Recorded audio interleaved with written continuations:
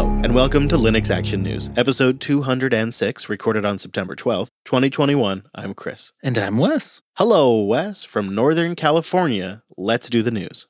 This week, kernel developers have been hard at work on the Linux 5.15 merge window, which closes today.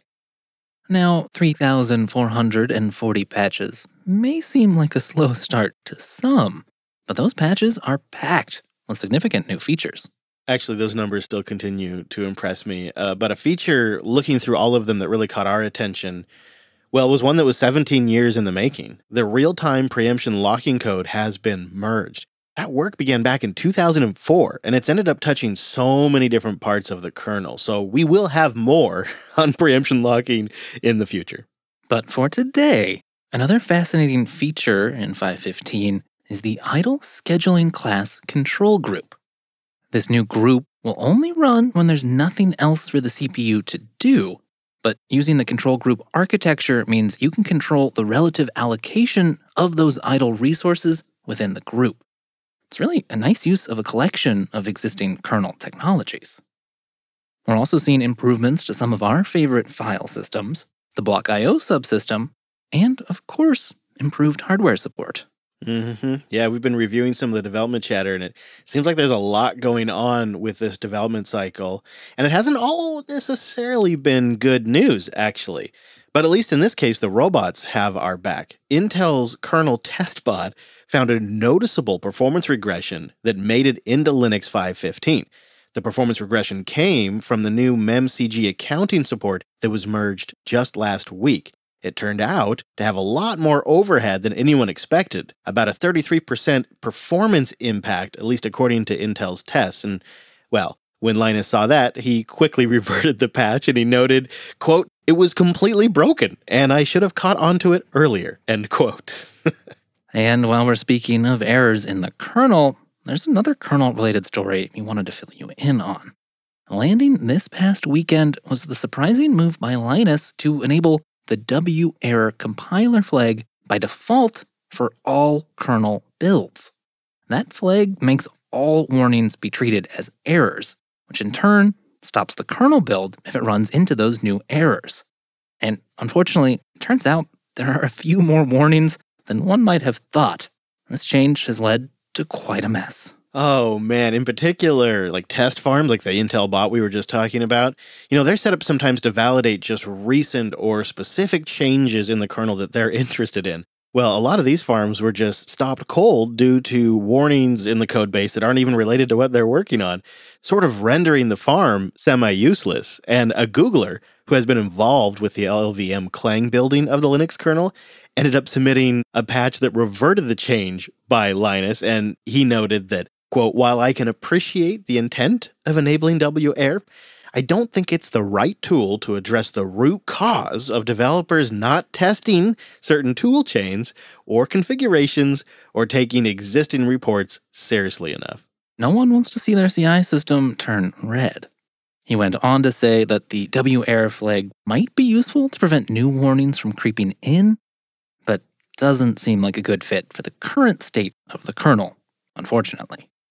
Linus being Linus responded and basically rejected the notion of disabling it by default outright, saying, "No, it was merged in response to years of pain. I'm not going to revert that change. Now, I will probably have to limit it, but basically any maintainer who has code that causes warnings should expect that they will have to fix those warnings." You could tell the tensions were getting high, and Linus went on to say that he spent hours recently getting rid of warnings, and he really shouldn't be the one fixing other people's code. He also noted that they shouldn't really be shocked when he tells them it's time to clean their own house.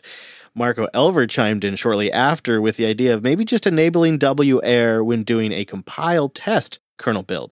That's really the type of build that makes sure the kernel and all of its drivers can successfully compile. And that idea seems to have taken hold, with Linus calling it a reasonable change and merging the patch that demotes it to compile test only by default. Really, it seems Linus just wants developers to start dealing with their compiler warnings. And while we're speaking of things Linus is trying to correct, you might have heard about the merge of the new Paragon NTFS driver we've been telling you about, and Linus's subsequent complaints regarding GitHub merges. Here's what he said.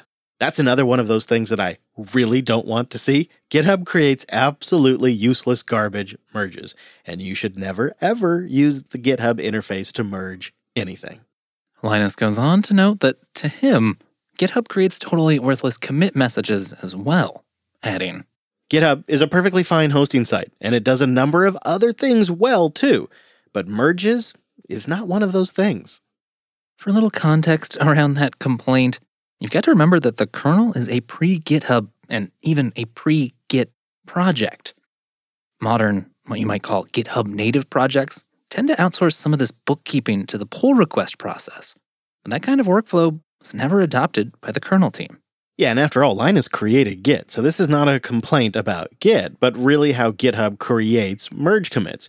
He kind of hits the nail on the head with this point when he says, quote, "The Linux kernel merges need to be done properly. That means proper commit messages with information about what is being merged and why you are merging something.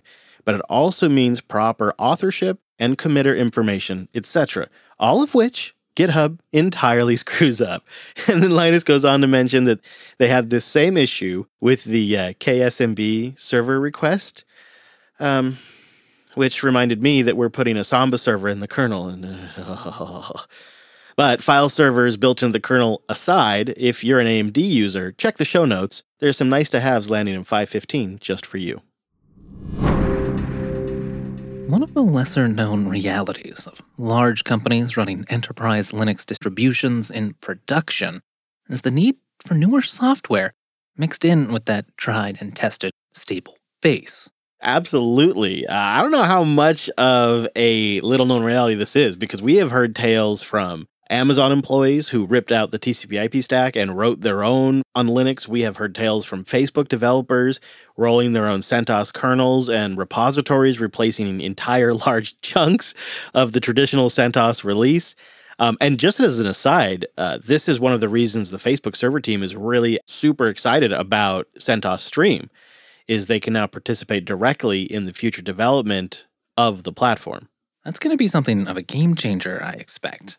But back to this poorly kept industry secret, something needed to be done to address the needs of Red Hat Enterprise Linux and CentOS users who might not have the resources of Facebook or Amazon and are just kind of stuck in the position of needing newer components for their chosen operating system. Yep, and long story short, Fedora team members realized, well, they had mostly what they needed to solve the problem right there in front of them for their enterprise cousins.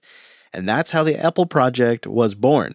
It stands for Extra Packages for Enterprise Linux. EPEL packages are typically based on their Fedora counterparts, and EPEL uses a large part of the same infrastructure as Fedora, including the build system, the Bugzilla instance, the update manager, the mirror manager, and well, now the group has recently begun building packages against CentOS Stream as RHEL, calling it EPEL Next. The initiative has gone through various transformations over the years, from a test project to now a full special interest group responsible for over 3,000 additional packages not included in RHEL. And this week, Red Hat announced they will officially support the community-based special interest group. A new team is being formed and expected to start work sometime in October. It's a part of the Community Platform Engineering Group, or CPR for short. That's the Red Hat team that unites IT and release engineering from both Fedora and CentOS.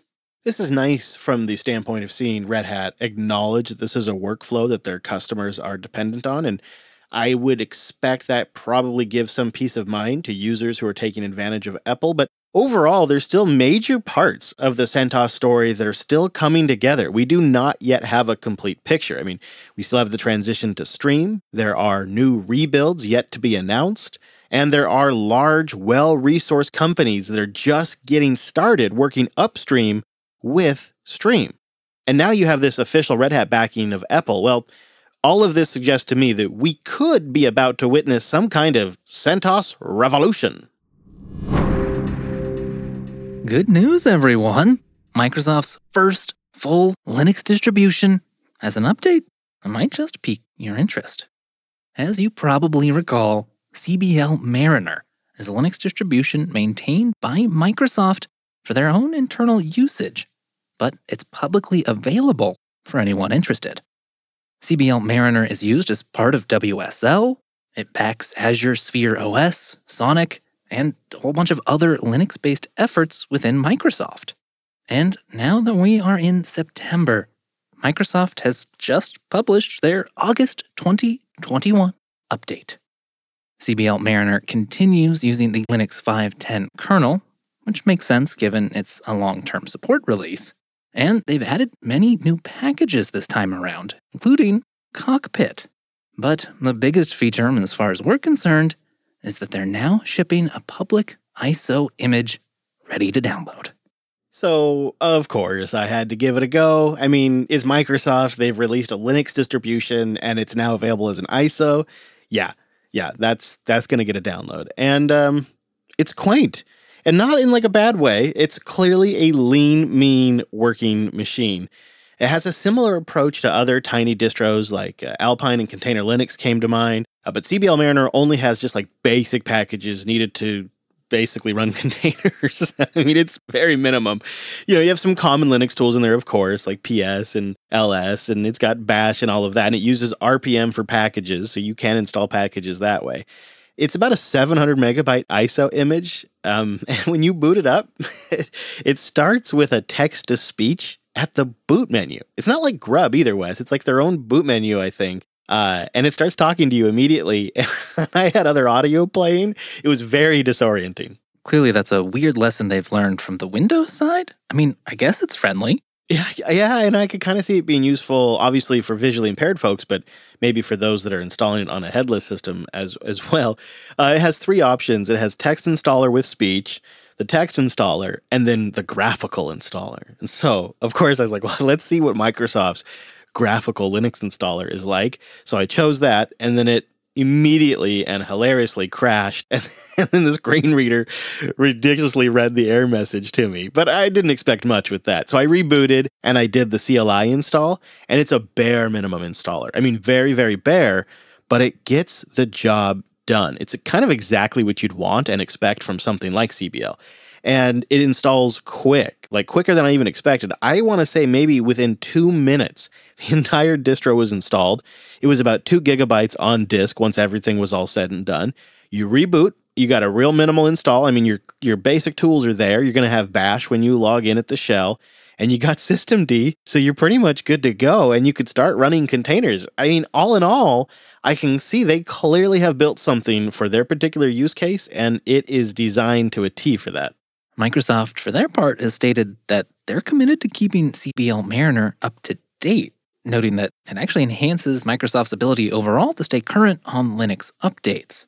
They also note that the stripped-back nature of the OS makes for better security, saying, quote, by focusing the features in the core image to just what is needed for our internal cloud customers, there are just fewer services to load and fewer attack vectors. Now, it still strikes us as a little bit strange to watch Microsoft build and maintain their own Linux distribution, which is now even available as an ISO. But they seem to have a clear vision for CBL Mariner, crafting it for their own specific needs, and it's going to be fascinating to watch if anyone else chooses to adopt it. For my part, though, I'm just hoping they ship a version with Plasma baked in sometime soon. Linode.com/LAN. Go there to get $100 in 60-day credit on a new account, and you go there to support the show as well. They're our cloud provider. We host everything on Linode now, and they started 18 years ago. Now they are the largest independent open cloud provider in the world, with 11 global data centers serving nearly 1 million customers. And I've talked to you guys about Linode and how we use it quite a bit, but I'd like to suggest to you that Linode could be part of a multi-cloud strategy that could be critical for your business. The big, large hyperscaler cloud vendors, they're going to present themselves as a one-stop shop. They're going to invite you to just come on in, become wholly dependent on them as a single source for everything you might ever need. But that's not a good thing. The problem with relying on a single source cloud provider is vendor lock-in. You get so deeply intertwined into the vendor's ecosystem that it becomes impossible, or at least cost prohibitive if nothing else, to break away.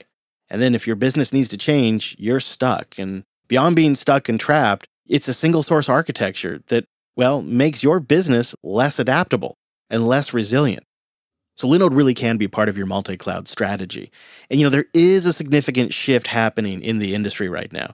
Gartner recently estimated that 2/3 of all cloud industry customers are going to adopt a multi-cloud strategy as a means for specifically avoiding vendor lock-in by the end of 2024. So it's something we all really should be thinking about. And if you ever run into any trouble with Linode, they have the best customer support. I mean, it's truly amazing. 24/7 customer support by phone, ticket, or social. They're going to help you, along with hundreds of guides and tutorials, and they're always reaching out to content creators to help create an ecosystem of content that makes it easier to use Linode. They also recently invested in our Colony Reunion road trip to make it possible for our community to connect, because they understand it's important to invest in those areas of the Linux community as well. And not a lot of companies get that. There's a lot of ways to host something, but Linode is one of the companies that truly gets it. They're dedicated to offering the best virtualized cloud computing. If it runs on Linux, it runs on Linode. So go see what you can build, go see what you can learn. Sign up today at linode.com/LAN. Get $100 in 60-day credit on your new account, and you support the show. linode.com/LAN. Linux.ting.com. If you're sick of overpaying for cell service, go see how much you could save and then take $25 off that at linux.ting.com.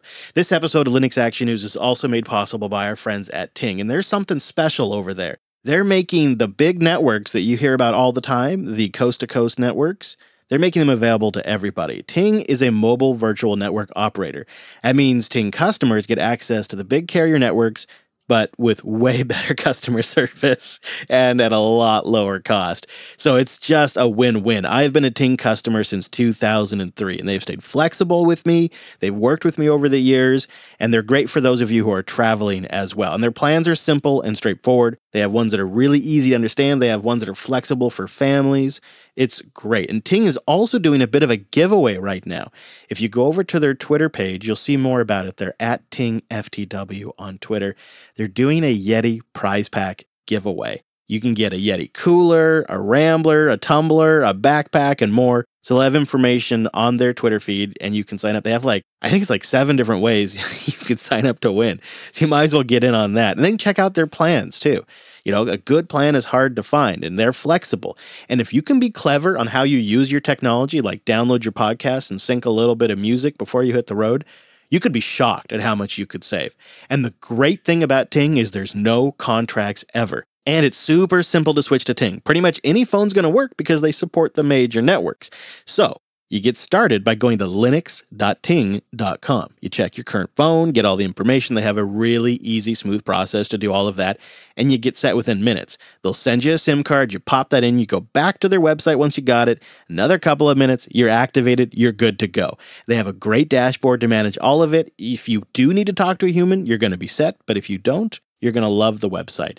But the key is to support the show and get $25 off by visiting linux.ting.com. It's never been a better time to be a Ting customer. Their plans are more competitive than ever, and they're needed in the industry more than ever. So go sign up and save $25 at linux.ting.com. We don't spend a lot of time going meta on this show, by which I mean talking about the show in the show. But with the summer coming to a close, we wanted to touch base on an editorial choice that we made during the summer lull of development and general free software news. Really, we thought you should know that more than a dozen additional stories were considered and rejected for this episode. Not because they were bad stories, but because we know you're busy. We're trying to focus on the news that matters this week. That's the Linux Action News promise. And it often means we're going to pass on more stories than we can include each week. Not as a judgment call on those stories, but out of respect for your time.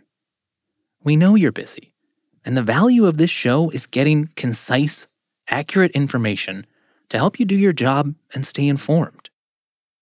As a concrete example, we didn't cover the latest point release of the OpenShot project. Not because we don't think it's a valuable project or a worthwhile release, or even something we personally are excited about, but because, unless you're an OpenShot user, this release hasn't really changed the value proposition of the project. And that means it doesn't really fit in Linux Action News. And that's true for a lot of stories, some of which might just be a better fit for some of our other shows, like Linux Unplugged. And I think we also realize you can read headlines in a million different places in a million different ways if you want. So we have a job to do, and our job is to provide value and context and some selection where it's helpful. And more often than not, it will mean the episodes are short and concise. And it doesn't mean that we're not digging into every story and seeking comment and evaluating all of the news in a broader context. In fact, ironically, a shorter show often takes more work. As backwards as that might seem on the surface, it takes more work to make a show shorter because it's a process of working through each story, identifying the ones that have a larger impact, and taking those lists of stories and whittling it down into something more refined. It means after we've concluded our research, messaging our contacts, and sleuthing around the mailing list and reading through our RSS feeds, what makes it into the show is the stuff that we think you should really know about. And I should probably add, it does sometimes mean occasionally longer episodes too. Usually not in the summer, but if that's what the content calls for, well, we'll hope you stick around for the longer episodes when it's a big show week as well. And really, that's the kind of flexibility that we think new media productions, like this podcast, should lean into, not getting trapped in the formats of the past that follow the clock. Making Linux industry news more accessible to busy professionals is something we take seriously. Because in a very real way, this is the news show I would want to listen to if I wasn't already making it. Now, with all of this said, we are always interested in your thoughts. Our inbox is open to you. linuxactionnews.com/contact. Indeed. We always like to hear your ideas or story suggestions or leads or announcements. You can send those there as well. You know, Linux Action News, if you haven't been around for a while, you might not know this, but it started life off as just a news segment in the Linux Action show. And in that context, the news could be 5 minutes long, or it could be the entire episode. It was just the news segment, and it was what it needed to be. And that general idea echoes today in Linux Action News. In a way, I guess we're asking the audience to trust us and disconnect episode length from quality of episode. In our view, our value to you, our listener, is in creating a high-quality episode that provides you the information you need in the most concise and accurate delivery possible. And we're going to keep trying to do that every single week. So make sure you get every episode by going to linuxactionnews.com/subscribe. And of course, we'll be back next Monday with our weekly take on the latest Linux and open source news. Thanks for joining us. And that's all the news for this week.